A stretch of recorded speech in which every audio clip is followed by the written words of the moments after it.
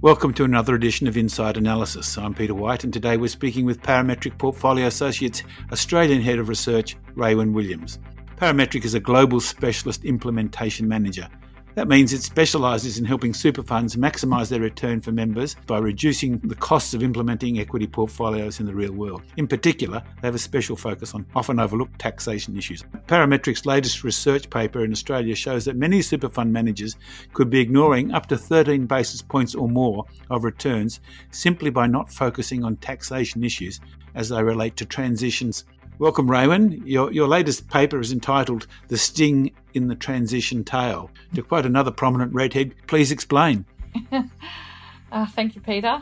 As you say, I research for a large global fund manager called Parametric, and my particular focus in Australia is implementation efficiency as it applies to the large portfolios of superannuation funds. And one of the things that is characteristic of these modern times is how much the big super funds are changing and tweaking and modifying their portfolios. And every time there's a meaningful change, there's often a transition manager and a transition project to move from what a fund will call an existing portfolio, a legacy portfolio, to a new portfolio called a target portfolio. That's a task called transition management, and and the more that super funds are changing their portfolios, the more they are engaging these transition managers. And what caught my eye as an implementation specialist is that transitions are all managed with a pre-tax focus, which is somewhat concerning when you think that Australian super funds actually pay tax on all of these changes. And so the research was motivated by me being curious as to how much money might be being left on the table by these transitions being conducted on a pre-tax basis without any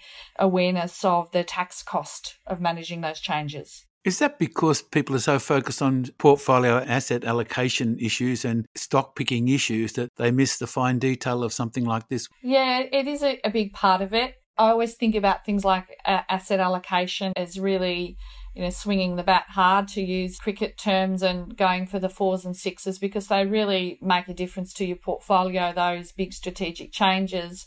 Something like managing taxes is really just picking up the singles along the way.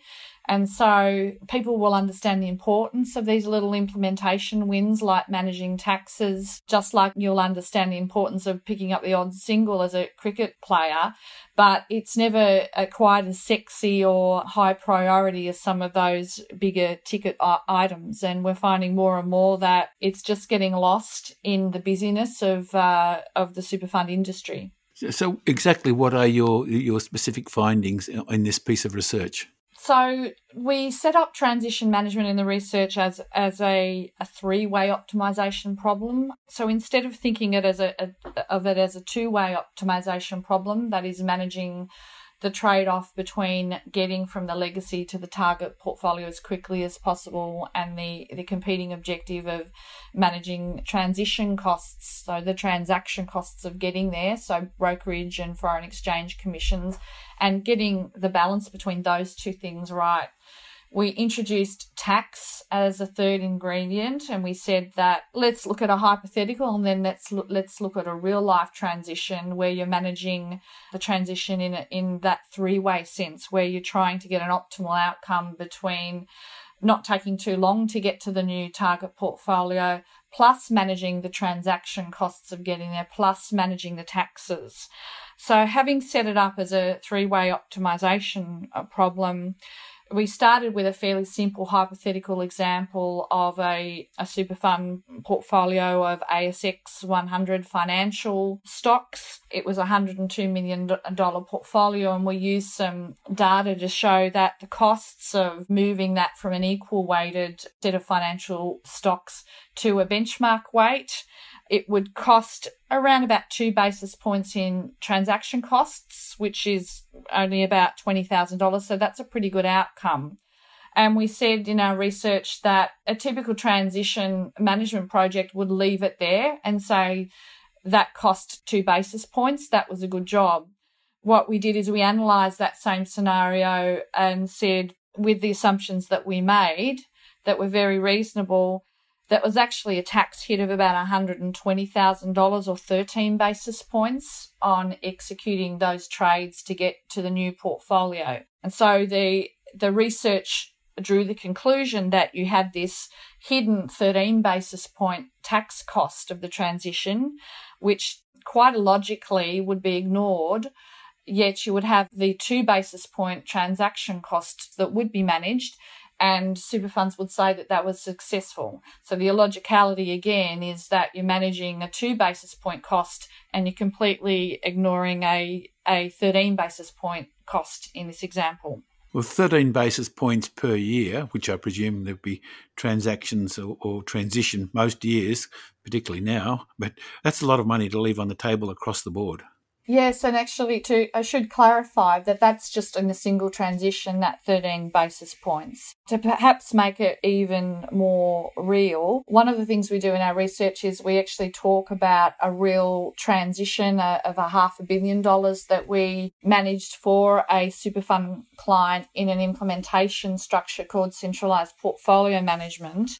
And we were able to do about a quarter of the trading and turnover that would be done if you used a traditional non-tax aware structure and approach. And the realised taxable capital gains in that real transition that we managed in March was about $25 million, and we calculated that it would have been about $110 million potentially if a traditional transition manager with a pre-tax focus had managed that transition. So we're talking about potentially big numbers. And the other thing is that it's per transition. So, back to that 13 basis points, if you do 10 transitions in a year, you're actually talking about 130 basis points. So, it might not be particularly eye-catching as a single figure, but if you think about what that costs a super fund over a year, and then if you think about what it costs over a decade or a multi-decade investment horizon that applies to super fund members, you can easily see, and I've researched this, you can easily see how those things add up.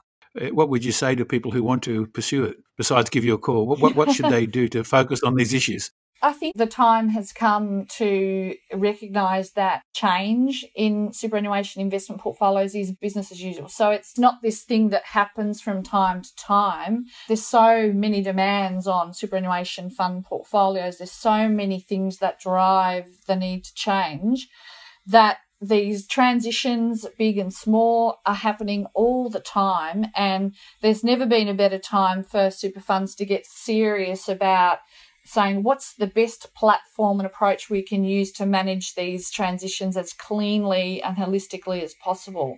So it is time to recognise that, and time, I think, to move from accepting in principle the idea of implementation efficiency to actually get on and actually implement it in the year ahead. Raewyn Williams, thanks very much for talking to us today. Thank you. Pleasure.